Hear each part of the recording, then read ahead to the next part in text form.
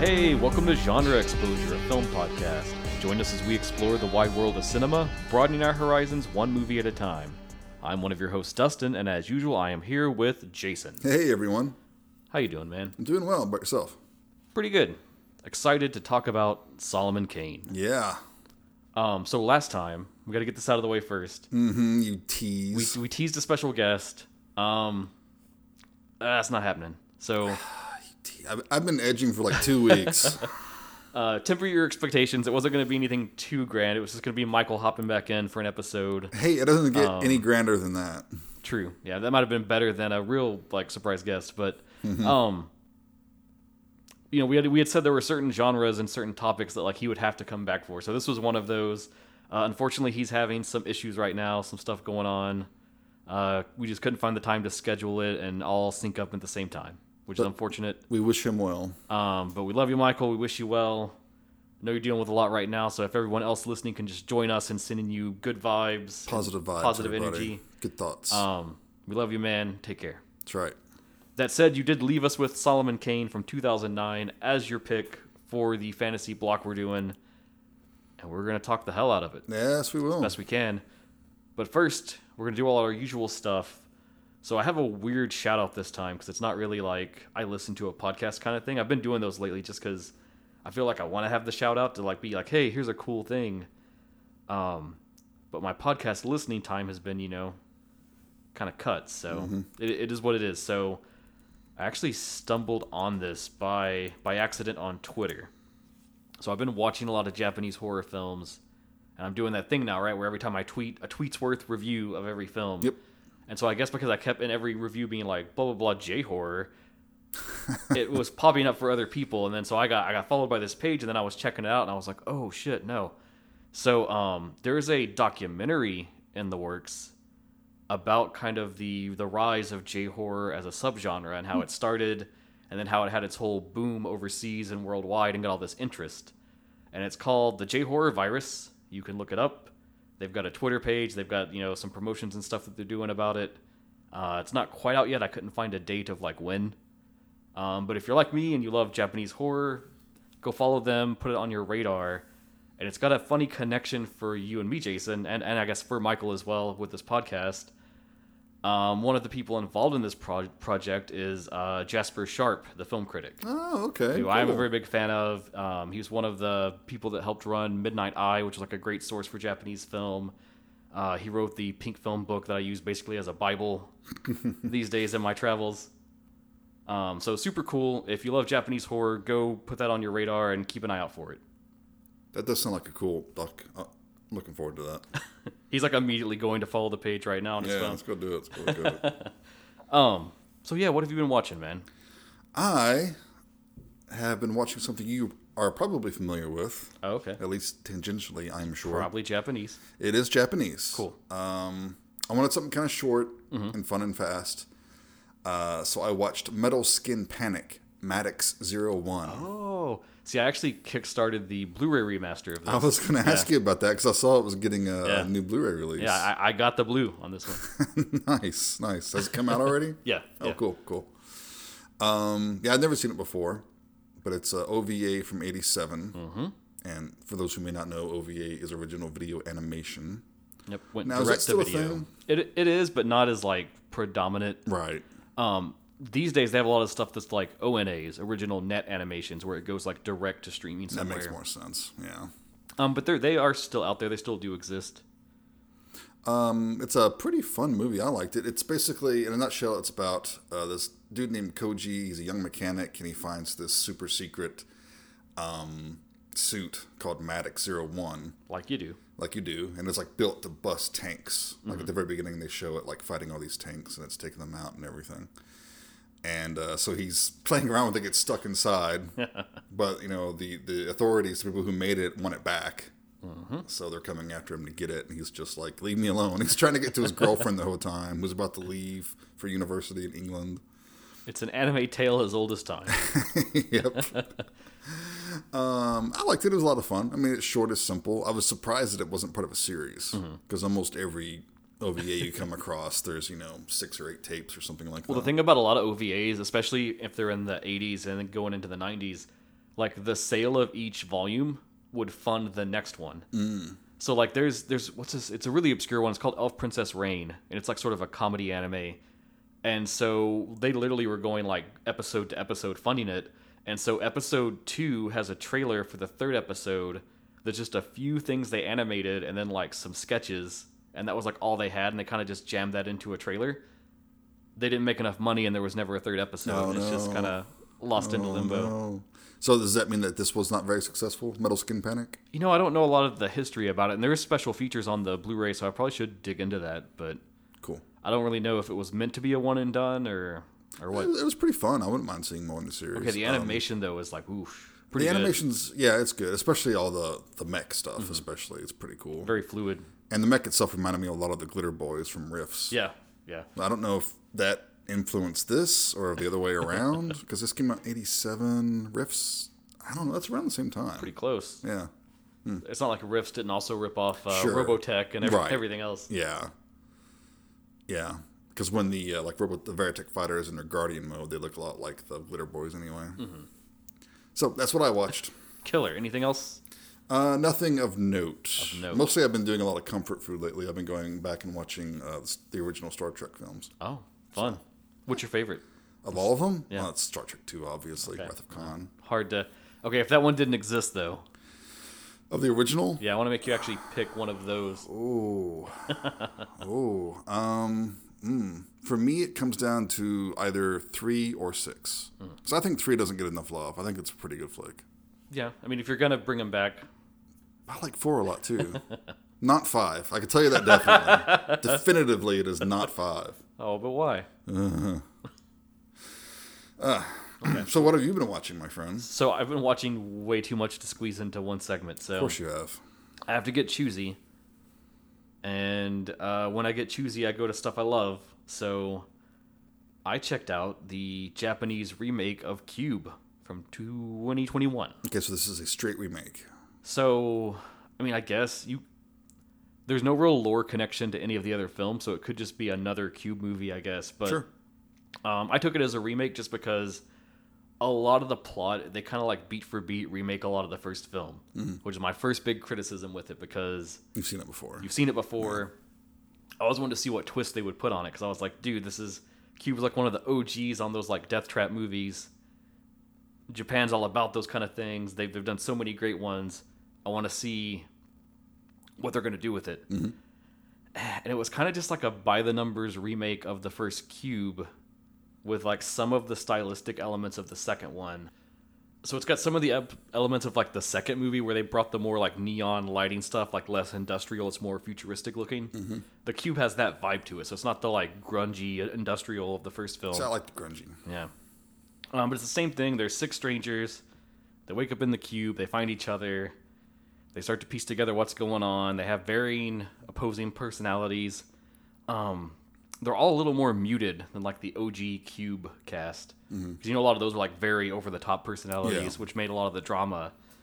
So through a lot of it, the drama was like kind of dry a lot of the times. Like there wasn't as much like big stakes and big moments. And really, like, they definitely tried to nail those like best shots. Like anything that was like an iconic thing from an earlier film, they like work that in again. But it's just kind of the same thing again. And so the only thing you really have to care about it, I guess, is like where they chose to do something different. And when they did those, I'm just going to go ahead and spoil this film. So, hey, if you care at all, skip over this. But they broke, I would say, the cardinal sin of a Cube film. Maybe I'm not an expert, but I do consider myself a Cube connoisseur, as you might say. And so You're a cubist. Okay. I'm a cubist. Yeah. And the big thing, like, you can't break it, is you got to stay in the cube, man, right? Like, it's got to all be in there. Obviously. Anything you learn is, like, narrated from a person because you don't know. So they break it in multiple ways. First is they have full-on, like, flashbacks to their life outside the cube. Lame. Then they get to the edge, and you get to see outside the cube and learn, like, how its outer structure is completely set up. Don't like it. Yeah. I'm not cool with it. And then the big twist at the end, So like all of them have died. They get to the end. They have the whole like one of them's betraying them and is going to kill them all. Blah blah blah. And they do all the same beats too of like, oh, the rooms are numbered. We can do this math. Coordinates. Yeah. The prime number rooms aren't trapped. Oh, the rooms are coordinates. We can triangulate the edge of the cube and get out that way. They do all that stuff. Boop boop boop. You get to the end. They found like the connecting cube that goes to the exit because it like shifts and moves along the outer edge. But if you link up with it at the right spot, you can get out and escape, or that's what they think. Okay. So they get there and they're dealing with the guy who's crazy, who's betrayed them. And so there's like a little kid in the group, and the main guy manages to get the little kid through the exit. And it's like this long hallway that just goes into a void of white light. Mm-hmm. But in doing so, he gets stuck back in the cube with the crazy guy and has to like fend for himself. And then the connecting piece like shifts, and then so that the exit's like lost to him until it comes back again. Okay. And they like fall into a trap room, and it's like, ooh, what happened? And so the kid walks out into the light, and it's like, ooh. So then there's like one female in the cast, and she's kind of weird the whole time and like cagey. So at the very end, they do this like twist reveal that she's this like computer, she's a robot or she's like an AI or something, and she's like the administrator of the cube, and she's been like monitoring every person. And so it does like a snapshot of her like analysis of everyone. And it's like, oh, so-and-so, this person, they died to this trap in this room. Their trial's completed. And then it's like this person, same thing. And then it gets to the kid, and it's like the kid got to the exit. His trial's completed. He's been reformed. And then at the very end, what you learn is like kind of the main character that you've been focused on. He didn't die in the trap room. He narrowly escaped. And then it like tells you that his trial's continuing as he like takes a deep breath and rises up to keep going through the cube to try to find the exit again. And I was like, meh. It sounds like it's more influenced by Saw than the original Cube, which I thought Saw was very influenced Oh yeah, by for Cube. sure. So yeah, it's like it's okay. I guess it's not the worst it could have been, but Yeah. Is there any good gore or anything? not really. Yeah. What's the point? You know something else great about the original Cube? What's that? It had Nicole DeBoer, True. who played Ezri Dax on Deep Space Nine. So, True. Star Trek connection with that one. Very true. I'm glad you got that in already. Mm-hmm. Beyond just your mention of the movies. Oh, I've got one for Solomon Kane, too. Did you cool. catch the Star Trek connection actor-wise? I don't know if I did or not. Yeah, we'll get there. Okay, we'll get there. So yeah, it is what it is. I don't think it's actively streaming anywhere. It played at like every festival the last like year or two. It's out there. You can find it if you care. If you're a Cube completist, you need to see it. The ultimate cubist. I guess in the end, that explanation of what's going on is no worse than what they tried to suggest with like Cube Zero. See, I didn't like the sequels. I only like the original. The original's like, ooh, pinnacle, and then Yeah. it is I what like it not is. knowing. I love not knowing. Yeah. Nah, Because even those flashbacks, I was like, dude, just have your person like dramatically narrate that to someone yeah, else. you can get across all that Yeah. with some dialogue and shit. It is what it is. It's cute. Okay. Now I'm going to talk about another Japanese film because again, I've been on that bender. So it's a weird one to talk about because it's like a series, but it's all connected like one plot. So it's called Friends Game, or Tomodachi Game if you look for the Japanese title. I like those little virtual pet things. That's Tamagotchi. Oh, okay. Tomodachi means friend, so Okay. therein, it's probably where Tamagotchi got its name from too. I'm sure that's I'm sure there's some portmanteau connection. there. Yeah. Your little pocket friend thing, Gigapet. No, so Tomodachi Game. It's about a group of high school kids. They're collecting money for like a school trip, and then they randomly have some of it go missing. It's gonna mess everything up, and then this little like tight knit group of 5 that are like best friends get abducted, and they wake up in this weird white void room, and they meet this like anime mascot character. It's like one of the big like suits like someone would wear at like Disney World or something with like the big like foam head and everything. Right. And they've been told that, one of them has this debt of 20 million yen. And they took 2 million yen and paid to enter them as a group into the Tomodachi Game, which is like this sort of like demented game show that's like an underground like death game, black market kind of thing where like people pay to watch it. It's not so much like death focused, it's more like, I guess, psychological, because the idea is the debt gets split among the contestants and you play a series of games. And in each game, the premise is if you can like maintain your friendships and your trust, you can make it through and clear. And if you get all the way to the end and survive and make it through everything, they'll wipe away your debts and everyone can go free. Okay. But then in each game, there's a premise where if you betray the other people, you can like lessen your debt or get out easier and sooner than having to go all the way and actually try to clear everything. And so there's this whole big buildup of like each of them have like a secret that they've been keeping from the other ones. Of course. And then they start to like ply that for drama because the people behind the thing want like drama for those who are watching. And then there's secret agendas and everything. And it kind of just blows up into this like very dramatic chaos. Okay. Now, a lot of people may not like this because like, again, there isn't like, it's not Saw. There's not a death trap every time. No one's dying off really. It's a lot more of just like dramatic tension and like, the main character Yuichi is like, he's got this dark past, but he's very clever and he could be very manipulative, but it's like he usually chooses not to. And in the thick of things, he realizes he has to start kind of like manipulating his friends to sort out because one of them is a traitor that's kind of lying, that's trying to set everybody else up. Okay. So a lot of good like psychological mind game stuff. Okay. Which I'm super into. I really dig it. I really dig the vibe. This live action version, the leading lady is played by Ryo Uchida. I don't know if you'd be familiar with her, Jason, but she was like the leading lady in a Kamen Rider series, and she's been in a ton of films. No. I think she's like one of the most gorgeous people on the planet, so I was like, oh my god, I love this movie. Okay. But yeah, it's good. It's weird because it starts as like a TV drama of 4 episodes, and then they compiled that into a movie, and then made 2 more movies to like finish the story. Okay. So we'll say that first part, the storytelling's a little awkward because it's meant to be like a TV drama. Right. And it has that pacing of like every 25 minutes, there's kind of like a stop point, restart point. But is this one readily available? It is not. However, just in the last like year or so, it's all based on a manga. And so the manga got an anime version. Okay. Same story, same plot. It's just an anime. And I know that is streaming on Crunchyroll, and I think it's getting a home media release here in like May. Nice. So, I should have mentioned Metal Skin Panic is streaming on Amazon Prime. oh, nice. So, if you hadn't seen it, check it out. Easy to get at. So, if you dig this idea of Tomodachi game, the anime is at least there for you to get at to kind of see like, do I like this? Is this my jam? Cool. Anything else you need to talk about before we get into our main feature? No, I guess we can actually do the point of the podcast now. Okay. And not just have me recount like 10 more movies. I'm sure you could.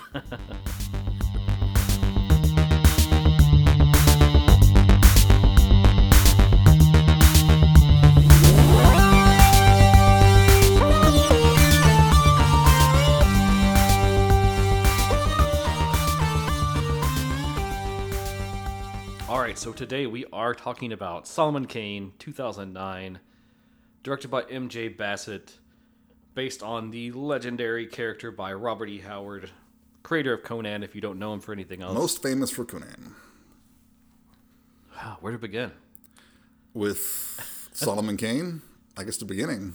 Yeah, I guess top level genre, of course, we're fantasy again. Do you have anything you would want to add in specific? I would say it's still dark fantasy.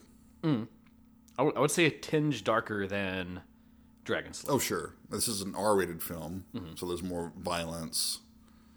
I think that's really it, though. The violence is the big thing that made it an R. Definitely. Hard R on that violence. But Solomon Kane, the first story was published in Weird Tales in 1928. The story was Red Shadows. It's a banger of a story, too. Yeah. And Robert E. Howard was only 22 years old at this time. And of course, tragically, he died young. He died when he was 30. Sadly, he committed suicide. But man, he wrote so much stuff. I know. I mean, it was just a font of great classic stuff. I mean, yeah, he wrote the occasional, okay, whatever, you know. Because he wrote mostly for Weird Tales, which was a disposable type magazine at the time, one of the pulps. The pulps. Yep. Contemporary of H.P. Lovecraft. They even collaborated a little. They did. Had a long correspondence. Also with Clark Ashton Smith, another great Weird Tales writer. If you've never heard or read any of his stuff, you really should. Sadly, not a lot of Solomon Kane stories, though. We have some ephemera here while we're recording now, which is a weird new thing we've been doing. And Jason has his little collection of Solomon Kane stories.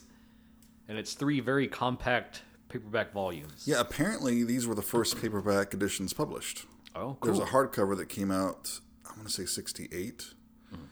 And, of course, it's very collectible. And then these by Centaur Press came out starting in 69.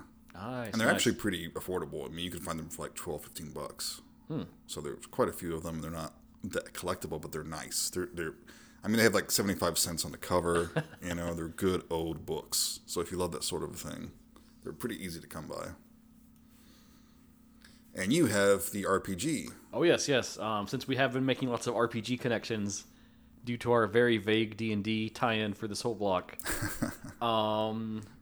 Savage Worlds, it's one of those like generic RPG systems where you can like take it and run any genre. Universal. Yeah. Universal. They've done all kinds of different licenses over the years, and one of their early licenses was the Savage World of Solomon Kane, and it was a whole RPG built around the stories of Solomon Kane. That's a good system for Solomon Kane. It's a good system. Like Savage Worlds, this is an RPG podcast, but I'm going to give this a feel. It's good for anything that's very actiony, very pulpy, kind of two-fisted. You're just jumping through places and knocking the bad guys out. Low on rules, quick on action. Yeah. So it's the perfect fit for anything Robert E. Howard, I think. 5e would not be. 5e is rarely a good fit for even 5e. So. Ooh, shots fired. Yeah, but this is a cool like companion thing. Like if you, for some reason, really obsessed with Solomon Kane, and you should be. Yeah, you should be if you watch this movie, I think. But it's like it covers all the stories, kind of gives you like a synopsis of all of them. Very, very big labor of love. Like the people that made it clearly had a lot of respect for the stories and for Howard.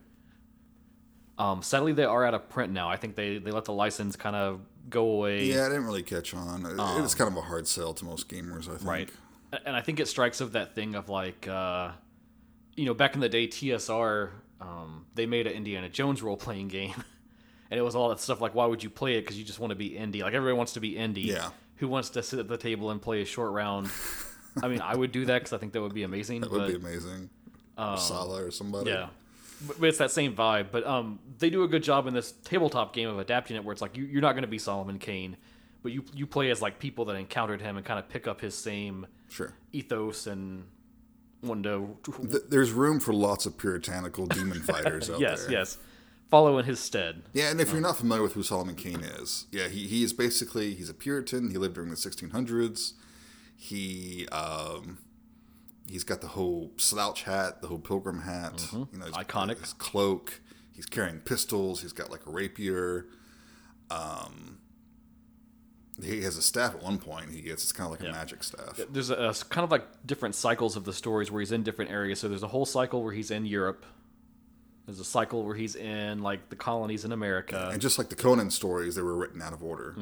Robert Howard always said that he felt like someone was standing behind him telling him the stories. And like if you're like you're a war veteran or something, you're not going to go through your life telling stories to your grandkids chronologically. You're just going to say, hey, here's a good story.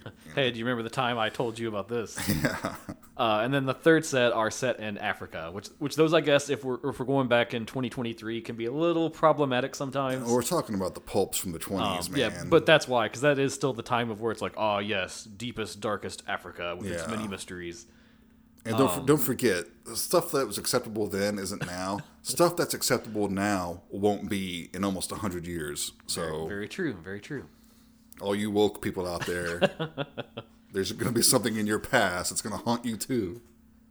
But that said, that is like one of the most enduring like side characters in all these stories is Nlonga, which is an African shaman that he befriends, and that's the magical staff you're talking about. He gifts him that staff. That's like probably like his prominent magic item kind of thing. Yeah. But, and before we get into the movie itself, if I have my primary criticism is that it doesn't use any of Robert Howard's stories. It's its own story, which isn't a bad story. There's a reason for that, and we're going to get into that as we go into the production. Okay. Maybe we should just dive right into it, huh? Yeah, so now that we're oriented, I'll hit you with the synopsis, and then we can dive right on in. So, a ruthless mercenary renounces violence after learning his soul is bound for hell.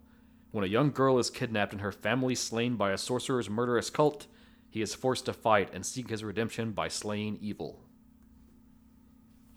Cool. Yeah. Solid premise. Syncs up pretty well to the summary you gave. If I didn't know Solomon Kane and I saw that description for a movie, I would be intrigued. Oh, yeah.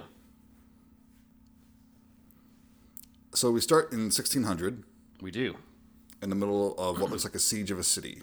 Yep, I think this is supposed to be North Africa. I'm not 100% on that, but... Yeah, I think they're fighting the Ottomans. Yeah. But yeah, they got ships, they're firing cannons into the city, and then we see this big melee brawl as they're trying pretty to... epic. It's like, pretty good. Right out the gate, if this is what you're starting on. And James Purefoy, is that how you pronounce his name? Purefoy? Sure.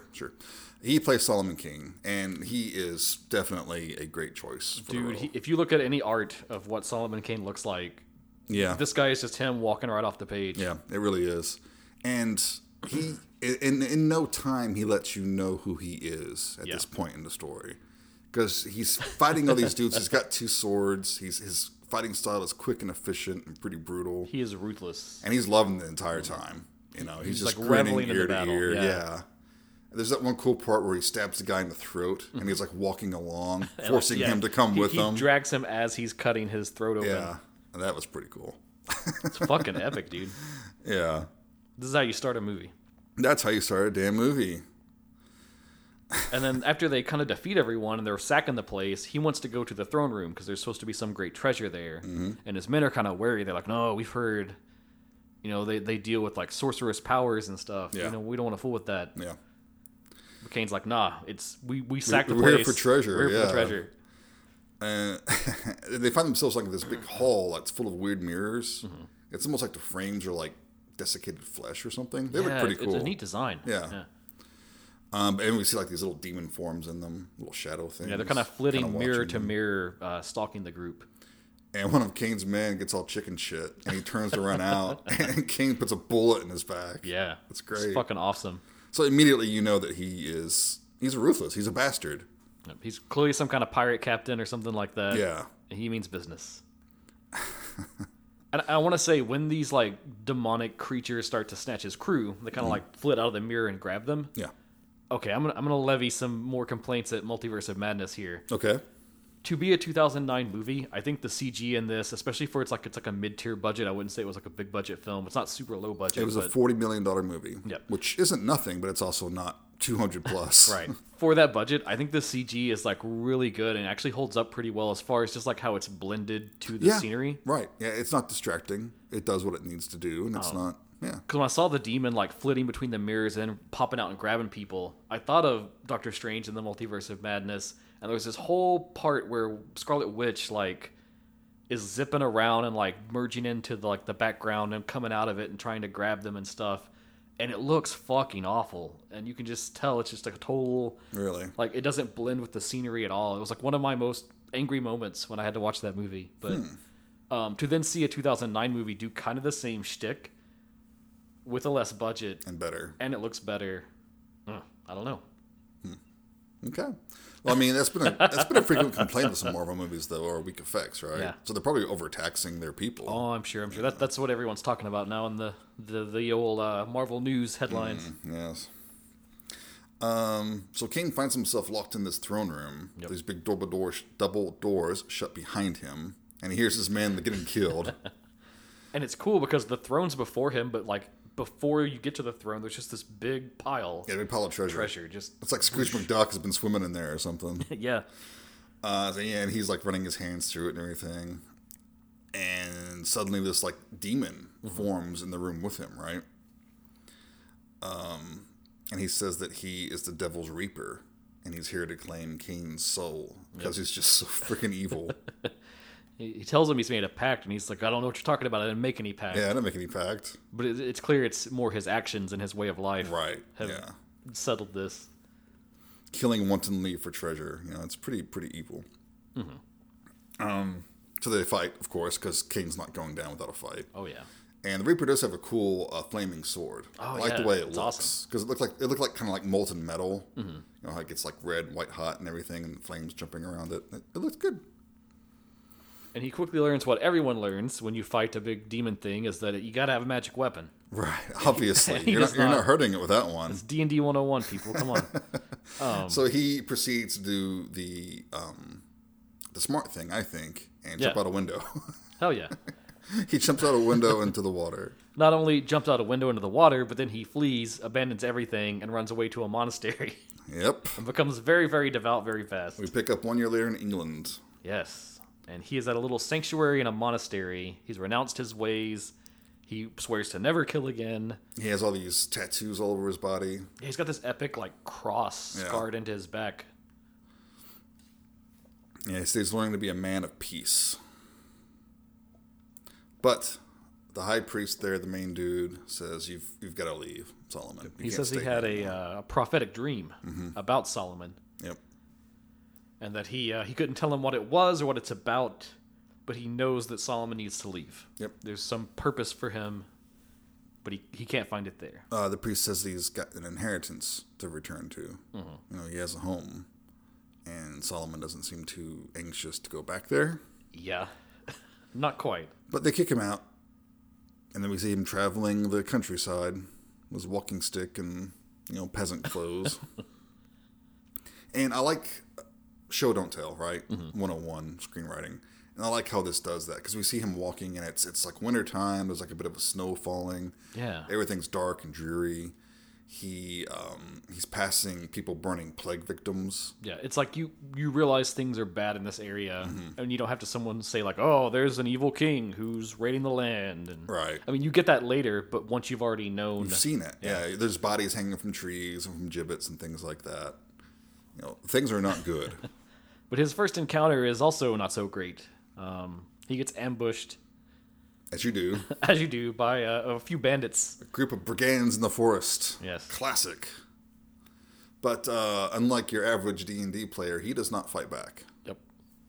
He says, I refuse. I'm a man of peace. He's dedicated to his ways because he thinks that violence is a surefire way to get his soul taken to hell. Yep. He thinks if he stays on the straight and narrow, he can somehow avoid his fate. Yep. But they kick the shit out of him. Yeah. And steal all his shit. Then take his shit. And as he's in this fugue state, he has a flashback. Yeah. To when he was a kid. And his father, I didn't know he was in this movie, but Max von Sydow is his father. Yeah. I have a cool note about that too, because apparently Bassett really, really fought to get him in the film. She said that if... I was going to say that's got to be a Conan nod, right? Because Max von Sydow famously played the king in Conan. I mean, that's part of it, but she had said that in his prime, that's who she would have cast to be Solomon Kane. Ooh, that's cool. I can see that. Given the time when they finally made it, there was no way to do that. And so it seemed fitting then to have him play the father. I could see that. That's cool. And of course, he could sleepwalk through a role like this. Yeah. So he's great. But yeah, Solomon's talking about how his older brother is going to inherit the kingdom, but he's a bully. He's a bastard. Terrible person. Yeah. But his father throws him out. Oh, it's interesting too, because at first he wants Solomon to be devoted to the church. Yeah. That's a typical second son kind of thing. Sure, but you become a priest. Yeah. He refuses. He thinks he should have whatever opportunity he wants, which makes his current situation a little ironic. Yeah. Because he ended up there anyways. But yeah, then we get the scene you're talking about of they're out kind of at a cliff's edge near the water. We find that out a little bit later. Oh, do we? Okay. At this point, we just see him leaving the castle. Okay, we'll put a pin in that. Yeah. And come back to it. So Kane's picked up by this family in a wagon who he encountered earlier on the road because they were offering him a ride, and he was like, no, thank you, I'll walk. He's trying to shun all those earthly pleasures. Yeah. Now, I'm not sure how they found him because they were in the wagon and they were going ahead of him. Although I guess it's possible they had to stay on the road and he was going through the countryside. Whatever. It doesn't matter. Yeah, but it's the Crowthorns. Yep, Crowthorns. Led by the patriarch Samuel, played by Patrick Hurd Wood. Which he's great in this role. He just has that perfect look of a well-meaning family man, group of pilgrims. Indeed. No, he was William. William's the father. That was Pete Postlewaite. Oh, yeah, Pete Postlewaite, who you've seen in 100 movies. Got my notes back. Yeah, he's one of those great. Yeah, I think it was one of the sons you were talking about, because there's 2 sons and a daughter. Yeah, the son is Samuel. Yeah. Yeah. And the daughter is Meredith, played by Rachel Hurdwood. Yeah, but they said they're traveling to the west, and they're going to get a boat and go to the New World. Yep. Like all good pilgrims would do in this time. Oh, And the wife, Catherine, is played by Alice Krieg, who played the Borg Queen. There we go. Okay, yeah. In Star Trek First Contact and Voyager. Yeah, she seems so different in this role, too. Yeah. She's a great actress. Mm-hmm. She has a good, like, and you wouldn't think it with, you go to, like, the Borg Queen, but there's a good tenderness to her character. Yeah. She really cares for Solomon as far as, like, she can see the struggle he's going through. Yeah, I like the interaction with him and the family because he's respectful and kind and everything, and they see him bathing at one point. He's got all the tattoos and shit, and they're a little wary of that. And Meredith's kind of side eyeing him. Yeah, well, made me think of The Witch almost. Like the family and the witch were a little more pleasant and not so hardcore about their religion. Yeah. But the father was fought in the war, and he talks about how horrible it was. And yeah, because they get into that conversation about killing, because Solomon admits that he's killed a lot of people, and it's like a past he's trying to leave behind. He says that killing came easy to him, so he doesn't want to talk about it. And at one point, when he's sleeping, we get a flashback to his encounter with his older brother. Yeah, that's the other part I was thinking about. Yeah, because he's leaving his castle, and he encounters his brother assaulting a maiden, and he stops him. Rightly so. Yeah, I kind of got the vibe like she was a childhood friend of theirs or something. Yeah. So they're kind of scuffling, and Solomon accidentally pushes him off a cliff. Oops. Marcus is his older brother's name. Yes. And then he wakes up, and and the family's leaving for the New World, and they ask Solomon to join them. And he says that he's done terrible things, and he's an evil man. Yeah. And the devil will take him if he strays from his path of peace. And he's worried about staying with them even because he's afraid that like his very presence will put them in danger. Which is maybe correct. Yeah, not pretty good to be worried about. They come across a village. Yep. It's been burned to the ground. There's bodies everywhere. And they're wondering what the hell happened. And Kane sees this big stake in the middle of the yard. And it looks like fire had erupted from... This was the epicenter of the fire eruption. And he says, they were trying to burn a witch. And something happened. She broke free. Yeah. And then conveniently they find the one survivor. Little girl. A wayward little girl. And she confirms Kane's theory. Says that there was a witch, they were burning them. And she summoned up hellfire and raised the town. Yep. And so the family's like, well, let's pray before we go to sleep and everything. The little girl says she's too tired to pray. Yeah. And then immediately Solomon Kane's like looking at her like, Not gonna pray, huh? Yeah. So he says, put this cross on for your protection. Yeah, he's like, I really want you to have this for your protection. Here, take it. Put it in your palm. Which, of course, she refuses to do because she's actually the witch. Yep. And she marks Meredith on her palm. Yeah, she gives her like this black mark. Yeah. And then she turns into like this old crone and flies off in this murder of crows. It's a good effect. I quite liked it. Yeah, it was nice. But so we know something ominous is going on. We've got a witch ravaging this area. Some large group is going around killing people. Yep, Meredith is marked. Can't be a good thing. Yeah, we see the group of brigands from earlier, and then being recruited by someone. In the credits, he's called the Overlord. Yeah. I don't know if we ever actually get his name. I think in the film a few times they call him the Masked Rider. Yeah, that's right. Which is weird for me because Kamen Rider, but yeah, I mean, I guess if you hop on a horse and throw on a flesh mask, sure, you can be a Masked Rider. Why not? Why not? But yeah, we should say this dude looks fucking badass. Yeah, he does look pretty good. Big black armor, billowing cloak, yeah, and a fucking mask made of flesh. Right, all stretched and stitched and everything. And he's got like these black-tipped fingers, and he uses them to infect these robbers, and they become his slaves, basically. And almost like makes them like necrotic, and they become like, they're not zombies, but they're zombie-esque. They become very pale and pallid-looking. Mm-hmm. It's cool. Yeah, it's good. So, of course, the family comes upon them. Kane and the brother Samuel, they spot them rounding people up in cages and carting them off. Yeah, and they're talking about that they all work for a sorcerer named Malachi. Yes. And you hear that name and you know they're a bad person. Come on. And spoiler, it is not that annoying kid from Children of the Corn. But that's where your mind goes. That's always. Exactly where your mind goes. And that's a criticism I have. I would have chosen a different name. A little too on the nose. But whatever. Yeah, it's okay. Yeah, it's fine. So Samuel runs back to his camp, and he finds the men attacking his family. The Overlord dude shows up, sees Meredith's hand, says that she's the one, take her. Yep, they capture her, and then they're just going to kill the rest. Yeah, and they taunt Solomon to fight by threatening Samuel. Like, one of the dudes is holding a big blade to his throat and everything. And Solomon's like, I'm not going to fight, I'm not going to do this. And they kill him. They kill the kid. Yeah, they fucking kill the kid. No remorse, no anything. Nope. The older son, they kill him. But after they kill the kid, that was their mistake, because then Solomon King starts to kick ass. He snaps. Yep. And I pulled the quote because there's a lot of awesome quotes where he just like says shit in this movie. Yeah. But they kill the kid, and they're like, "Come on, what are you gonna do about this?" And he says, "If I kill you, I am bound for hell. It is a price I shall gladly pay." Yeah. And then dude just goes to town, and that's good, like Robert E. Howard type dialogue too. Yeah, he goes to town, kicks their asses. Scavenging like weapon to weapon off every person he kills, and he decapitates people, he carves them up. And I will say this: the action is, while it's not great, it is adequate. It's not. There's no annoying cuts. You could tell they didn't spend a long time with choreography and stuff, but also it doesn't look stupid.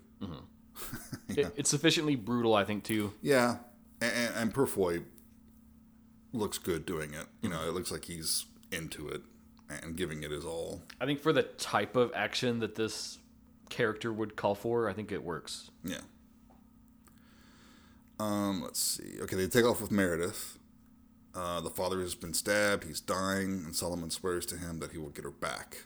Yep. And he says, like, your soul will be saved if you can return Meredith. Yep.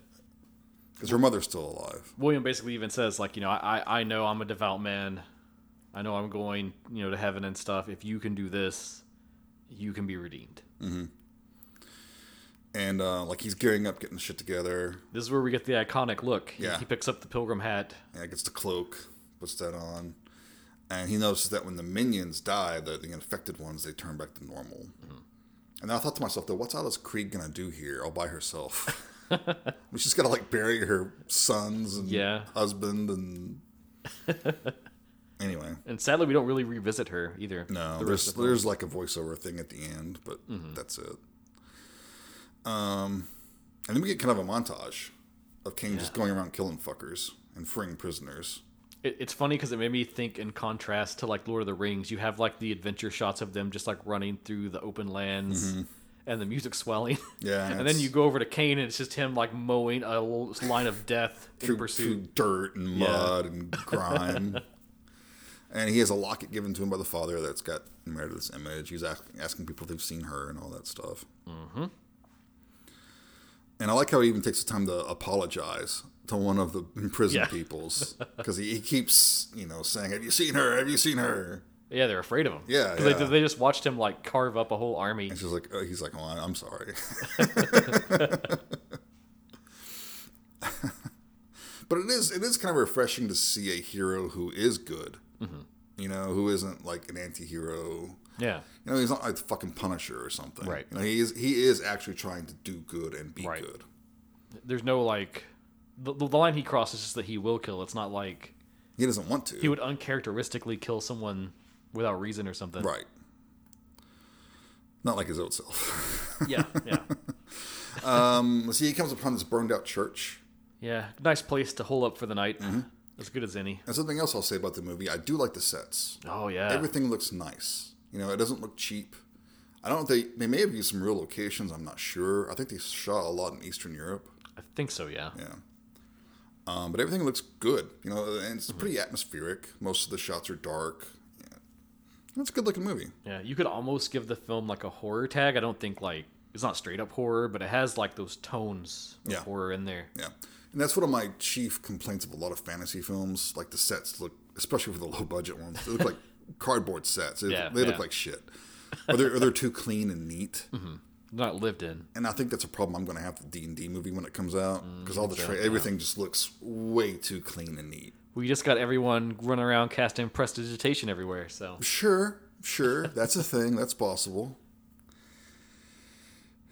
Anyway. So he's there praying. Thinks he's alone. He thinks he's alone, but he's not. Yeah, there's a priest who seems a little disturbed. Yeah, a little shell-shocked maybe. He explains that the riders came through and sacked the whole town. He managed to survive. And we actually get an idea of the location, because he says they're at the borderland of Somerset and Devonshire. And at this point I'm thinking, what's Queen Elizabeth doing about all of these people going across her country, enslaving everyone? Listen, man, that's the countryside. That don't matter. What's going on in London? It's business as usual. And it also took me way too long to realize who was the monarch at this time. I felt dumb after I realized, oh, wait, yeah. And I keep thinking, oh, in Shakespeare, somewhere scribbling a play at this point. There's a production going on at the Globe right now. It is weird to think about, because you almost could be forgiven for thinking it is like a fantasy world. Sure, yeah. But that's kind of what's cool about the character, is that he's couched in like historical setting. Yeah. And I do like it. I do like that. Yeah, and the priest gives him some information. He talks about Malachi. He's the man who controls the Overlord. Yeah, and he says that they kill the strong, like the grown men that could fight back and stuff, unless they'll pledge to join. But a lot of the weaker people they're capturing and taking back for some reason. Yeah. And it turns out this priest reveals that he's hiding a bunch of cursed men and women who were his flock. Yep. And they look like ghouls. Yeah, they're straight up zombies, man. They look way different than the other people who have gotten infected. But yeah, he opens up like a trap door, and they're just kind of standing down there looking up, and it's fairly creepy. Yeah, I like their design a lot. Yeah, and they're just kind of like just staring there looking. And the priest says that he feeds them, and Solomon's like, feeds them? You feed them what? So of course he pushes Solomon down in there with him.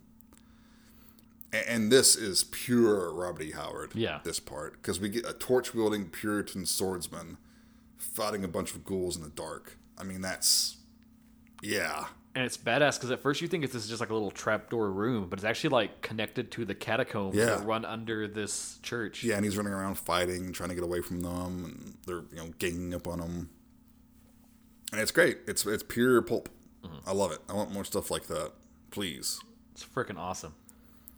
Eventually he finds a way out, and they don't follow him. It's like their skin burns. Yeah, they're afraid of like the actual... I guess the consecrated ground, I guess, because he's in a graveyard. Maybe these are something different. Maybe they are like some sort of a ghoul or something.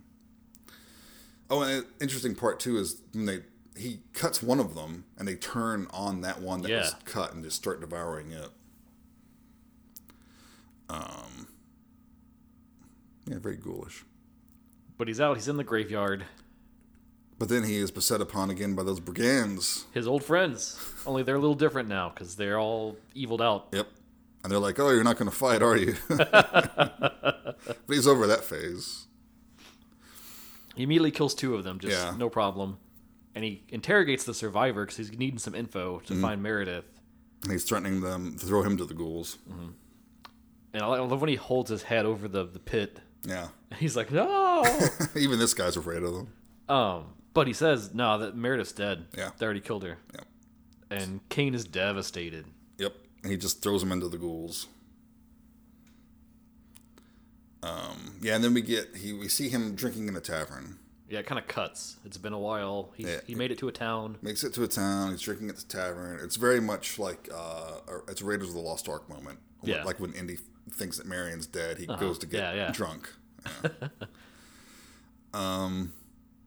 And there's a few people kind of watching him. They're kind of, is that him? Is that the guy? Yeah. Yeah, he's approached by a couple of guys who used to be under his command. Yeah, they used to serve on one of his ships. Yep.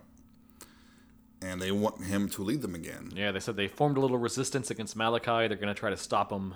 And they want Kane's leadership. And Solomon's like, just get the fuck out of my face. I don't care. He doesn't care anymore.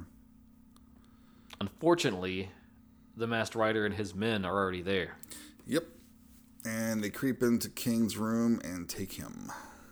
And out in the square, they're crucifying all the people that were defying Malachi. And again, this is pretty badass, this like metal moment of like straight up nailing the people to the crosses and lifting them up. Yep. And they even crucify Kane. Yeah. And he's given up at this point. He's not even fighting. He's just like, yeah, just kill me. Maybe my soul won't go to hell. But it creates a good like parallel, I guess, to like biblical concepts. Oh, absolutely. Yeah. To have him crucified in this moment. It's also a nice nod to Conan, the movie and the short story. I think it was A Witch Shall Be Born, where we meet Conan in that story crucified. Oh, yeah. Okay, yeah. And in the movie, they crucify him to the Tree of Woe. So every hero has to go to that. They have to go to their lowest moment and then basically get resurrected. And this is what happens to Kane because he sees and hears Meredith. Yeah, as they're like hanging them, the carts are coming through. They're bringing along all the people who are trapped. And she just happens to glance up and notice him because he's kind of in the central spot among these. She calls out to him and he realizes like, no, she's alive. It's not all over. Yeah, so he begins to fight again, pulls his hands off the nails. Dude, fucking epic, too, that moment. He just rips his hands off. He jumps down, and, I mean, he's kind of screwed, though. But luckily, a group of those rebels come out, much of the men come out and save him. And we get the point where he's healing up a little bit. And his men are pledging loyalty to him. They think he'll destroy the evil. I like it, too, because the lady that treats his wounds, they talk about her a little bit because she's pagan. Yeah. And he kind of, like, rebuffs her. Yeah. He still thanks her, but he's like, Right, keep your pagan magic away from me. And then we get some more backstory here. Talking about how Malachi was a priest who sold his soul for power. Mm-hmm. And the Masked Rider is a servant. They know the castle that Malachi is at, and it happens to be Kane's ancestral home. Uh-oh. Yeah. It seems like some threads are tying up together in this little story. So Kane's like, okay, I grew up there. I can get us in. Yeah, he knows all the secret entrances. Yeah. So they sneak into the courtyard, and immediately we see that little girl. She's like up on a balcony. Yeah. And she taunts Kane. And she gets a sword thrown at her and killed for her trouble. But all of Malachi's men comes out, and there's a nice big brawl. The full armada. And in the chaos, Kane managed to make it inside and heads down to the dungeons. Yep. He has a quick fight with the Overlord. Yeah. Oh, yeah, they do. They tussle a little bit. Yeah, and he's pretty well matched. But not a definitive conclusion. Right. Yeah, right. He gets into the castle, starts looking for Meredith. He's freeing prisoners. He thinks he's found a random old man in one cell, but shock! It's Max von Sydow. Yeah, it's his father, Josiah Kane. Yep. So Josiah tells him that Marcus did not die from his fall off the cliff, but he was extremely badly hurt and maimed in the face. Yeah. So Kane's father brought Malachi to his castle to restore Marcus. Yes, through magic. But, of course, you mess with dark magic and dark magicians, you're going to get fucked over. Mm-hmm. So Malachi made Marcus into the Overlord and enslaved and imprisoned Josiah. Okay, now I got to ask you. Mm-hmm. Did you ever suspect that the Overlord was his brother? I can't answer that honestly, because I was looking at the credits. Oh, okay. And it listed, and I kind of hate it when they do this, but it listed the actor playing both his brother. It's Samuel Roken. And Overlord, yeah. Yeah, it's Marcus Kane / Overlord. So unfortunately, that was spoiled for me. What about you? Did you see it coming? So I didn't see it coming, and Tiffany kind of embarrassed me because she did watch this with me. Mm-hmm. She dug it. She was into it. Nice. She liked how violent it was. Good. But so she has no conception at all. She's never even read a Solomon Kane story. She's just watching this movie. Sure. And I told her like basically the synopsis. Oh, he's a Puritan that fights evil. And so she sees the Overlord. Like, oh, that's cool. After she saw the backstory where they do the flashback and he pushes his brother off the cliff, the next time the Overlord was on screen, she was like, "Oh, so that dude's his brother." And I was like, "How?" And she's like, "Their hair is the same." Like completely the same. If you look at the hair of that is such a girl thing. If you look at the hair of the brother in the flashback, and then the hair that the Overlord has, it's the same hairstyle, 100%. It's gonna be him, isn't it? And I was like, she's not wrong. Just keep watching. That's a great girl observation. I love it. Cracked me up. I was like, man, I feel fucking stupid now. 'Cause I was like, oh my god, it's his brother the first time. Nice. Maybe that's just a me problem. Well, I don't know. If you've seen this movie, write in and let us know. Did you know that the Overlord was his brother? That's your research question for the day. Or did someone notice his hairstyle? So his father wants Solomon to kill him because he's been kept alive by, sorcerous means and wishes to finally die. And they kind of resolve too, like he sort of apologizes to Solomon for the way he treated him, and they make up at the end. Yeah, nice little moment before he kills him. Before he puts a bullet into his stomach. Let's see. Okay. So then he knows Malachi's got to go. He's got to stop him. Yep. So he goes to the throne room, confronts Malachi, finds Meredith in a cage there. And immediately we get some weird vibes because one of those mirrors is here. Yeah. Same as we saw in the fortress in the opening. A really big one, though. Yeah, huge. What did you think of the way Malachi looks?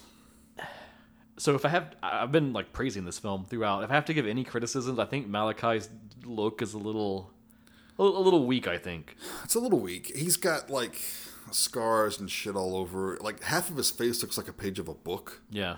It looks like he was like scribing a book and then fell asleep on it. and the ink was just transferred to his face. I mean, that one part is kind of cool because I dig like, like Clive Barker, The Books of Blood, where you got the guy that's got like the stories being written into his skin or stuff. Right. Like I would play a D&D character like that where it's like their tome is like scribed on their body something. And yeah, you're constantly putting in new spells. And yeah. But I think it's a larger problem for me. We could talk more about this later, but the villain, I hate it when the villain doesn't show up until the end. Like you hear about them, but then we meet them at the end, and it's like some dude. And so much is set on the Overlord. Then when you get to Malachi, it's kind of underwhelming. Like the Overlord's already more badass than his master. Yeah, he's like a serial killer in the Middle Ages. Yeah. Let's see. Okay, so Malachi does some shit where he vanishes. Yeah, he's teleporting around. Meredith urges Solomon to leave, says it's a trap. Yeah, because he's trying to free her from the cage, but the Overlord shows up and stabs him through the back, like through the shoulder. Mm-hmm.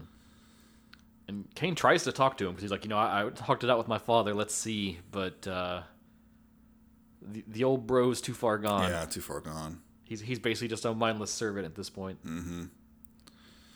And there's a pretty cool scene where his brother's he's caught on fire. Yeah. But he's still fighting. So it's a pretty cool fire stunt. Mm-hmm. He's actually it's really well executed. Still sword fighting while on, and it's real fire. It's not crappy CG shit.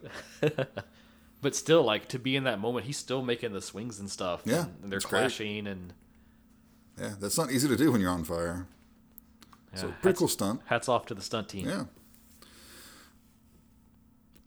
But this is the big showdown between Solomon and the Overlord. And our guy Kane's going to win. Kane does defeat him at the end.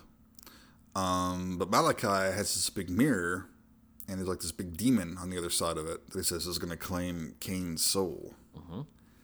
So Malachi uses Meredith's blood, because she's an innocent, to open the mirror. Yeah, I wonder if it's supposed to be kind of like, blood of a virgin kind of thing. I guess. I'm not sure what the whole mark thing was about. It doesn't really... Wasn't that a classic witch thing? They put like a mark upon someone and curse them. Yeah, I mean, they usually have a devil's mark of some sort. But, it's fine. It's just vaguely right enough to work. Yeah. So then this big CG demon / golem thing comes out. Yeah. So it looks almost mechanical, but it's like fiery on the inside and kind of demonic looking. It's not bad. The CG here is a little iffier. This is the worst the CG ever is. Yeah. But it's still blended pretty decently. It's not terrible. It didn't take me out of the movie. Especially once it starts to come after Kane and we see him dodging around. Like, there is a wait to like when an attack comes in and he jumps out of the way. Yeah. It's kind of big and lumbering. It reminds me of the cave troll scene in Lord of the Rings. Yeah. That's a good comparison. Yeah, where they're hiding behind the pillars and stuff like that, and it's kind of big and clumsy.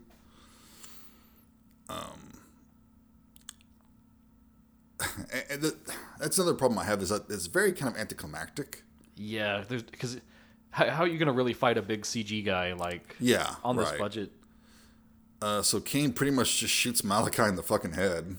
Which is smart, I think. It's smart. Take out the wizard. Yeah, and I don't mind that. It just seems so abrupt. Mm-hmm. It's almost like they were making the movie and they're like, oh, we're running over budget and over time and shooting too many pages. Let's just cut to the chase. Let's just... He shoots him in the fucking head. So then, like, that opens up the mirror, and Malachi gets sucked in there. Which they never dwell on it, but I kind of like this idea that, like, these mirrors are like a gateway to summon between, like, hell and portals, the real world. That's cool. And the big demon thing gets shucked in there, and it's almost like, because there's, like, this ray of light going through Kane as well, and you think his soul's being taken or something. But no, he's okay. Yeah, he wakes up and Meredith's by his side. Yep. And Kane tells Meredith that her father told him that if he saved her, his soul would be redeemed. And he says, the devil now has no claim on me. And then in a voiceover we hear Kane says that Meredith was returned to her mother and that he's found his purpose. Yep. He gears up, he's got his cloak and his hat and everything, and rides off on a horse. He's going to fight evil. He's going to roam the earth and fight the forces of darkness wherever they might appear. What do you mean walk the earth? I said Rome. I know, Pulp Fiction thing, sorry. And that's the end of the movie. Boom, boom. Nice little origin story for Solomon Kane. Yep. Which is maybe where we should start. In the stories, Kane never really had an origin story. No, he just started off a Puritan fighting evil. Yeah, and at times they did hint about kind of what his background was, but they never really came out and told you. Sure. Which is one thing I kind of like about the film is they tried to like extrapolate. Like if we have all these stories, we have these few clues about who he was. Like it's like fact he was some sort of terrible person before he became this hero. Fact we know the time era that he's in and he would have grown up in. And then it's like, how do we know he's like skilled at fighting, he's a skilled adventurer. Mm-hmm. So it's like, how do we extrapolate that into a backstory? Yeah, write an origin for him. Mm-hmm. And movies are obsessed with origin stories. I personally don't always need them. I don't think it's necessary. I mean, how many times have we had Spider-Man's origin story? Right, and it's the same thing over and over, or Batman. Yeah. You know, we know who he is. Just make the fucking movie. And I respected that so fucking much about the Batman. That it was just like, boom, he's Batman. He's Batman. He's a fucking detective. What do you want? You already know. Let's just go. Here's a story about him doing a thing. Yeah. Now, this character is less known, so I don't fault them for doing an origin story. Yeah. So let me get through all the history of this because it's interesting. Right. So this all started in 1997 when Wandering Star optioned film and publishing rights to the Solomon Kane property. They got that from the Robert E. Howard estate. They had big plans. They were going to, really push this as like a character. Fantasy was kind of on a rise at the time. So this seemed like prime real estate to sit on. Yep. So in 2001, they announced that Christopher Lambert was offered the role of Kane, and he was very much considering it, and he thought it was a compelling concept. I could see that. I'm glad Lambert didn't wind up playing him, No, because Purefoy fucking kills it in this movie. Yeah, he's great. He's the best thing about the movie, easily. Let's see. Don Murphy was a producer on the film. Samuel Hadida of Davis Film, and Paul Barrow and Michael Barrow of Wandering Star Pictures. That was kind of the production heads at the time on all of this. And they were trying to get a deal with New Line Cinema. Lord of the Rings. Why not? Yep. Hey, Lord of the Rings did well. Well, here's another fantasy property for you. They should have done that instead of Golden Compass. Yeah. Misstep. Murphy left the project in 2003 under a cloud when negotiations fell apart with New Line. It then became quiet, and during this time, several scripts were developed and then kind of trashed and redeveloped.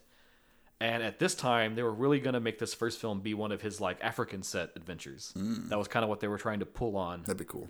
I think there was a vibe of like, we can only do one movie probably.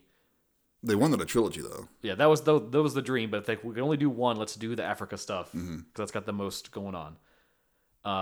So then they bring in MJ Bassett. She was going to both write and direct the film.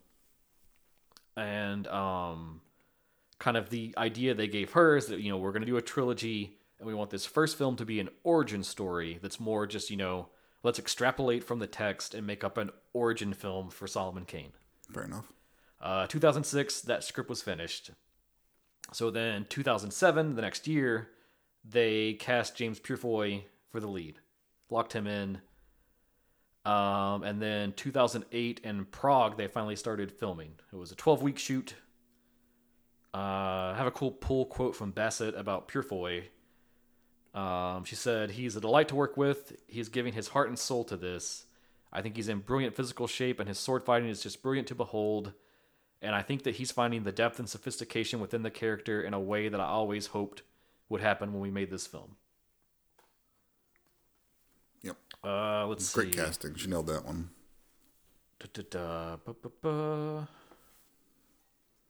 I have some of this. Some of the aerial sequences, like the big wide shots of like countryside, they were shot at Stanhope and St. Aves in the Scottish borders. Makes So sense. you were spot on about the like locations. Yeah, okay. Now, what were you gonna say, my friend? Oh, director MJ Bassett. Have you seen only did 2 movies before this? Had you seen either? One is Death Watch, and the other is Wilderness. Oh, let me bring it up real quick because I was looking at those and they seemed familiar to me a little bit. I want to say I've seen Death Watch. I'm pretty sure. It's been a long time. And didn't Bassett also do the second Silent Hill movie, Revelations? She did. Which is not the best, but I don't think it's her fault. No. So. But Death Watch and Wilderness are both pretty good. Wilderness especially. I recommend that one. And I did not know that she directed Solomon Kane as well. Yeah. So I would check those out for sure. One thing I just want to say briefly is that she is trans and she came out in 2017. So awesome. Good for her. Killer. And she's finishing up Red Sonja right now. Like a film? Mm-hmm. Oh, that's awesome. It is in post-production. So we know that she's got the experience and the cred that to do kind something of sword like the and sorcery sorcery thing. Yeah. That's awesome. Yeah. Let's see what else I've got on here in the old notes. The film's budget was confirmed at $40 million, which you brought up. Mm-hmm. It was produced by a consortium of French, Czech, and British companies. Predominantly filmed in the Czech Republic. Sadly, it only made like half of that back. Yeah, it didn't do the greatest. So we did not get a trilogy. If we pull the old Rotten Tomatoes, it has a 67% rating, which I think is a little unkind to this movie. Actually, it's higher than I thought it would be. The film has a novelized version written by Ramsey Campbell, which is kind of neat. Yeah, and Ramsey Campbell finished some of the fragments that Robert E. Howard wrote of Solomon Kane. Let's see. Purefoy said that to prepare for the film, he read the entirety of Howard's writings. Nice. And he also then did research on the lifestyle and kind of the culture of the Puritans. So he could portray that well as well. He does have a cool accent that he uses, like some inflections and stuff. It. Yeah, it's hard to pin down. And I would never try to emulate it because I'm bad at accents anyways. Yeah. But let's see, what else? Oh, this was just a funny note from production. For a lot of the fight sequences, Bassett would come out with like an amp and play heavy metal music.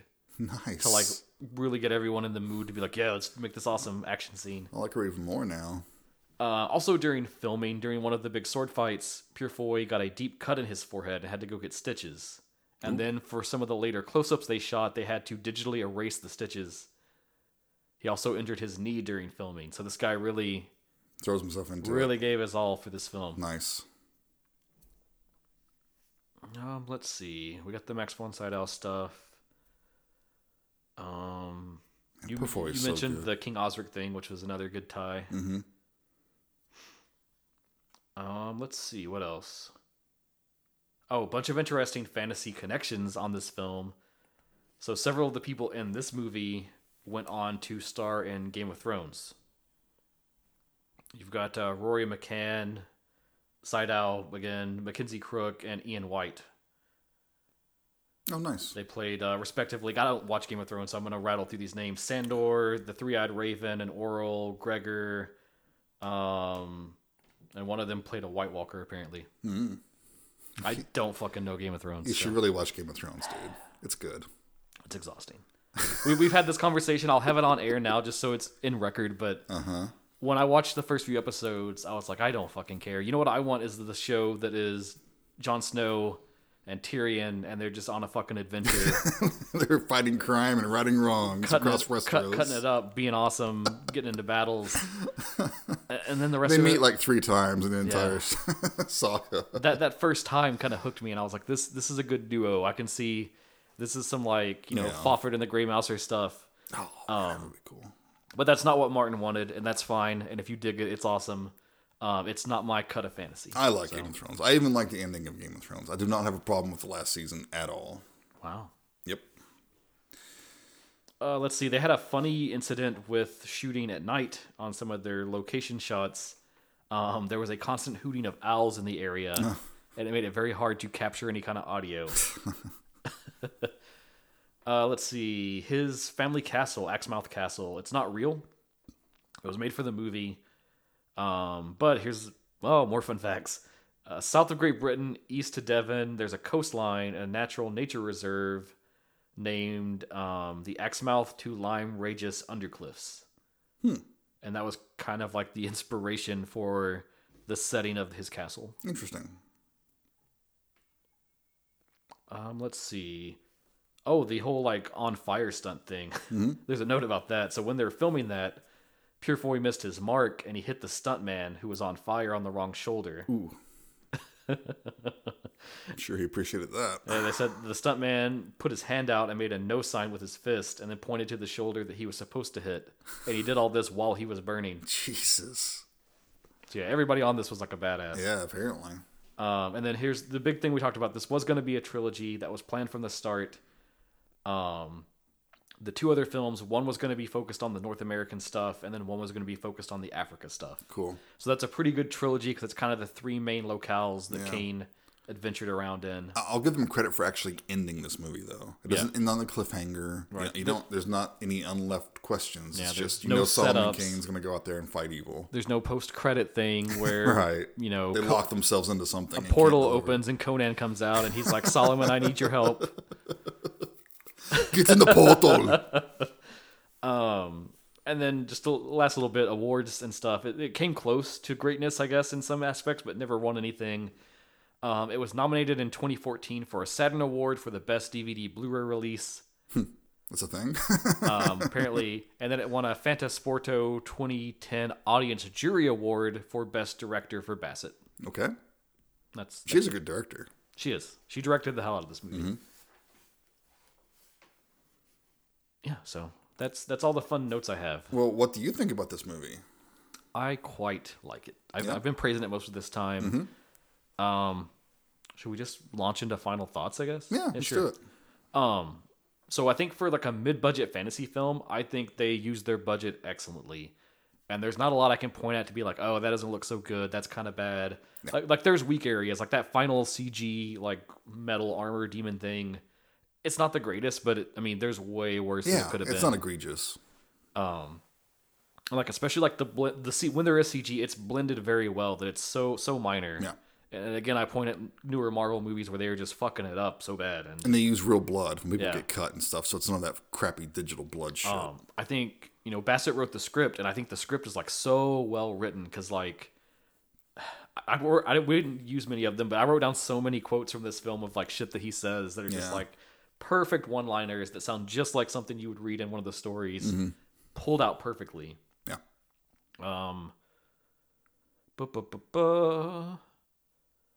There's even some fun like head nods. This was one note I actually stuck it in the wrong spot, but this is their like attention to detail to the stories. I would say to throw this in. So there's a part whenever I think it's when Kane is first like getting to know the family, and he mentions that he sailed with Admiral Drake, and so that's actually a reference to a poem that Howard made about Kane called "The One Black Stain." And in that poem, it's Kane talking about Drake's execution of Sir Thomas Doughty in 1578. Oh, neat. And so that's why in the movie, when he says, I sailed with Admiral Drake, and they're like, oh, what was that like? And he says, that didn't end well. Okay. Neat. Yeah, fun little connection. Yeah. Masked Rider is fucking badass. If you need a good antagonist for a movie like, Overlord, just, crazy flesh mask, super badass black armor. Yeah. He feels more like he could have been a Conan villain, I think, than a Solomon Kane villain. But Yeah, I could see that. they do kind of set him up well. So And you're right, he should have been the main villain. he should have been the main villain. Yeah, it should have all Malachi is underwhelming. just make that final fight like longer, and that's good enough. Yeah. At the end, he reveals who he is. He's all fucked up. You know, you don't need Malachi. You really don't. You could even have him kill Malachi before the final battle or something. Like, oh, here's the evil wizard. And then he's just like, run him through or something. That wasn't so hard. Oh, shit. Yeah. As far as like the source material, because I wanted to talk about that, like, is this a good adaptation of Solomon Kane? I think it is. It does delve into things that we don't have from the stories. Like, there is no thing of like, he was the son of a king and has this inheritance and all of that. And maybe he was a pirate. It's highly suggested he could have been a pirate, but we're never told that. Yeah. So all of that is extrapolations they've made. And I've seen online where people are just like, oh, fuck this movie because they're taking Solomon Kane and making shit up. But I think that, to me, as someone that's read all the stories, I think this is a logical extrapolation. They're not coming up with anything that is completely against the character as we know him, you know. That final act, it is messy. It does have a little bit of the Marvel movie syndrome, which is funny because it's 2009. But, just that thing of, like, I guess superhero movies now in general where you get to the end and no matter what's been going on, there's a big CG thing you got to deal with. Yeah. So, not such a new idea, I guess. No. But for that to be like the worst moment of the film, and it sucks we don't have Michael to give his input because he only told us a few things, and in passing, at first he was like, I remember it being awesome, and then once he rewatched it, he was like, I still liked it, but that third act is kind of rough. I would say just the last 10 minutes is really the only thing I have a real problem with. It doesn't kill the movie, not at all. And it kills me because, too, like, I wish we could have got the sequels to this, because there's so many things, if you know the stories, like the Africa stuff, everything with Inlanga and getting, like, the crazy staff that he has. Yeah. There's awesome villains they could have used, like Lulu, who is this, like, French bandit that he fucking tracks, like, from Europe to America to finally Africa to finally kill this guy. Yeah. Because he's just this terrible dude that just slaughters people. There's cool monsters. There's like Nakari, the vampire queen. There's this whole like secret tribe of vampires in Africa. So pulpy. It's very so pulpy, good. very actiony, crazy. The Staff of Solomon. That's the name of that crazy staff. It's supposed to be connected back to like King Solomon. All kinds of cool lore they could have delved into. We're never gonna get them. If we ever get more Solomon Kane, it'll be from someone trying again from scratch, which is a damn shame. Yeah, especially when this one came so close to being, a success. And I think as a film it is a success, but I mean like more of a financial success. So all that said, if I have to put a star rating on it, I know that there are problems. It's not a perfect film. Right. I get that. But I'm still at like a rock solid 4 on this one because I think it's so good. It's a great adaptation of the source material. It does everything you want. It's even a good contrast for, like, at the time we had Lord of the Rings as like the gold standard, and then this is doing like a darker fantasy kind of thing, and it does it well in a way where the violence is there, the action is there, but there is still like a good story and a good through line. Yeah. So yeah, quite love it. Solid on a 4. Nice. Okay. Where are you at, my friend? I feel pretty much the same way you do. I think it is a good origin story. If we need one, it's pretty good. It's pretty decent. Which we should say, you don't need one. You don't need one. But note out there if anyone wants to come back to Solomon Kane. But the beginning for me really sets everything up because I love how he portrays Solomon Kane as a bloodthirsty bastard. And to get to see him, because that's one thing in the stories, you never see that. He hints at it. And it would be so much less effective if he just, like, talking to the family and he just told them, oh, I was horrible, I was evil. Yeah. Because that kind of makes me think of Unforgiven. Oh, okay. Because we just hear about how bad Clint Eastwood's character was. We never see it. We didn't see it. True. It's much more effective, I think, seeing it. Again, show, don't tell. Yeah, exactly. And Purfoy obviously loved playing that part. Oh, God. I would just 2 more films of him just doing this. It would be amazing. I like the attention to period detail. It looked nice. It was obviously set in the real world, but not, like, slavishly the real world. Right.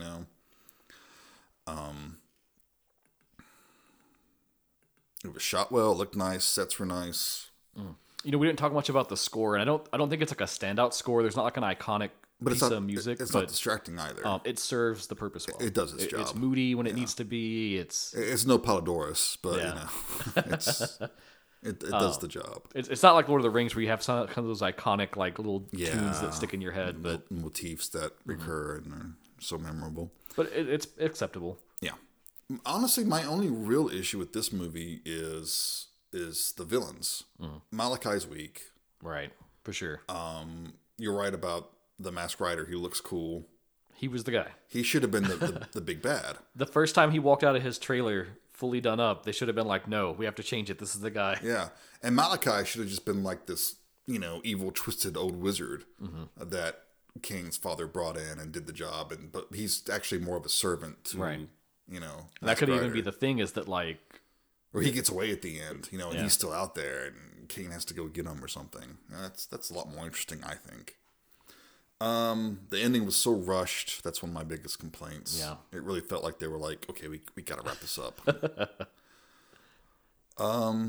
other than that, I think it's a good representation of what Robert E. Howard had in mind. I think he would like it.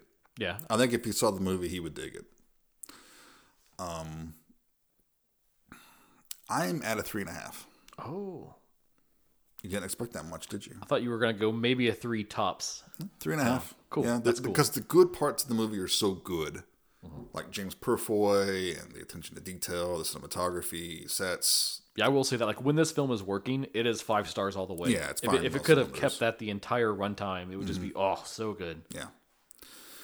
So yeah, I mean, I think it's great. I want to know what Michael thinks in depth about it. Maybe he can share his thoughts with us sometime. I'm sure we'll have him on sometime, and we can like footnote it and just do like a here take like 5 minutes and give your spiel on update, it. Yeah. But no, I think it's a good choice. It fits well with the fantasy genre that we're doing right now. Criminally underseen, I think. It is criminally underseen. So get out there and watch it. The Blu-ray is still in print. You can pick it up. It's like $10 usually. It's just like another movie that James Purfoy was in, John Carter. Yeah. Criminally underseen. Yeah, there was nothing wrong with it either. It's a great movie. Yeah. I like it a lot. I really do. And that's another one too, where if you're talking about like let's adapt this old literary work and like try to do it, I think they did it well. Yeah. So another great fantasy film. Yep, and glowing recommendations from us. Get out there and find it. To stream this one, we had to do the Roku channel. It's on the Roku channel for free. Roku channel is basically like Tubi, but just different stuff. So. Yeah. But also, if you go to any half-price books, you could probably find this for like $4. So it's easy to get at. Yeah. And I have the blue. It's nice. Probably should have won that award. I'm going to say, why not? Yeah, why not? It's pretty good. Yeah. So, are we going to keep this successful series of fantasy films going? There's a lot riding on me because you guys both just had killer picks. That's right. And I've juggled a few. I've got one that's like my artsy pick. That's like, do I want to try to show off to everybody that's listening and be like, oh, Dustin Highbrow, yes. I've got my like trashy pick. That's like, I just kind of want to do it. I love it. I've had 1 or 2 others. I'm like, do I lean more D&D-ish because we're trying to tie into that movie? Oh, the D&D movie, the first one. Okay. But here's what I'm going to say. Here's a life lesson for you. Yeah. The heart wants what it wants. Sure does. Whether it's logical or not. And so for us, I have selected to be my pick from 1983, directed by the one, the only, Lucio Fulci, Conquest. Conquest, okay. In a place beyond time comes a terrifying challenge beyond your imagination. Now, I have seen this one. I have to, but damn, I want to talk about it. I'm anxious to rewatch it. I'll say that. And I'll say this. This is we always kind of end up with like a sub-theme when we do these by accident. And so our theme here is we've gone weirder with every step. So Dragon Slayer is pretty conventional for like a fantasy film. And then Solomon Kane goes one step weirder because we've got like this dark fantasy stuff. Yeah. Pulp. We're going to bonkers land for this next one. Well, I mean, it's inevitable that the Italians would show up in this series because they did so many like direct-to-video fantasy films. Right. And I thought you were going to get us there with the Barbarians, but... Oh, I wanted to. I'm saving that for later. I'll work it in somehow. I don't want to say too much other than it's a very weird fantasy setting. It's very Fulci. It's got several Blu-ray releases in the last few years, so it's out there. It was streaming on Shudder. I don't know if it still is. I'm sure it's streaming somewhere. It's going to be on something. One of the there or Arrow or somewhere. Tubi to the rescue. Tubi. Yes, it is perfect. streaming for free on Tubi. There you go. There's no excuse not to watch it. It's also on Shout TV and Plex. If you have those. Prepare yourself for a bow that shoots lasers. A very obvious Conan ripoff, except he has like bone nunchucks. And an evil sorceress whose key feature is that she's basically always naked. Yeah. It's gonna get weird, my friend. And each movie is getting more graphic as we go. That's true as well, yeah. Yeah, Kane was an R, and now we're going to like hard R. Yep. Nice. Well, I'm looking forward to rewatching it and talking about it. This will be fun. So thanks for joining us. Again, send your well wishes toward Michael. We love you, dude. We miss you. Sorry we couldn't catch you on this one, but we'll get you in. That's right. In the future when we can. Keep talking to us. Keep sending us things. Sending us your movie recommendations of stuff we should cover for the show. We need more. You know, I concepted a sticker design. We got samples. We have them here with us in the studio. They're not fancy or anything. They're kind of just our logo, but it's in sticker form. It's in sticker form, and it's cool. We've never had anything to give people that's representative of the show. So I'm wondering, I'm throwing this idea out there, and maybe if people can tell me if this is a cool idea or not. I'm wondering if we can ransom these stickers for movie recommendations, and then if we do your movie as an episode, send you the sticker. We'll send you the sticker. I like it. I don't know. Let me know what you think about that, and we'll see where we can go. I mean, who doesn't want a sticker? Who doesn't want a sticker? Why not? And you know, we'll post it to you. Whatever.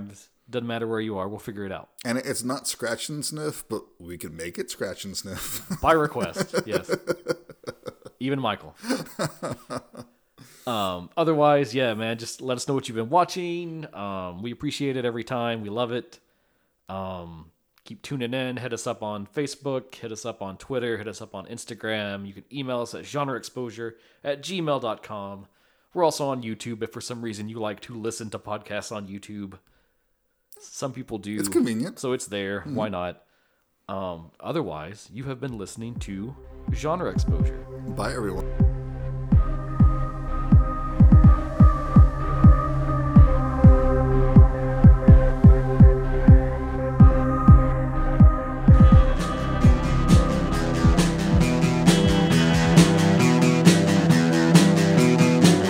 You're listening to the Prescribed Films Podcast Network, home to hundreds of hours of free podcast entertainment. The shows on this network all have a common goal, providing you with the best discussions about movies and other forms of entertainment media. The PFPN hopes to fill your earholes with audio joy. Visit our website with links to all the other amazing shows at www.thepfpn.com. Thanks for listening.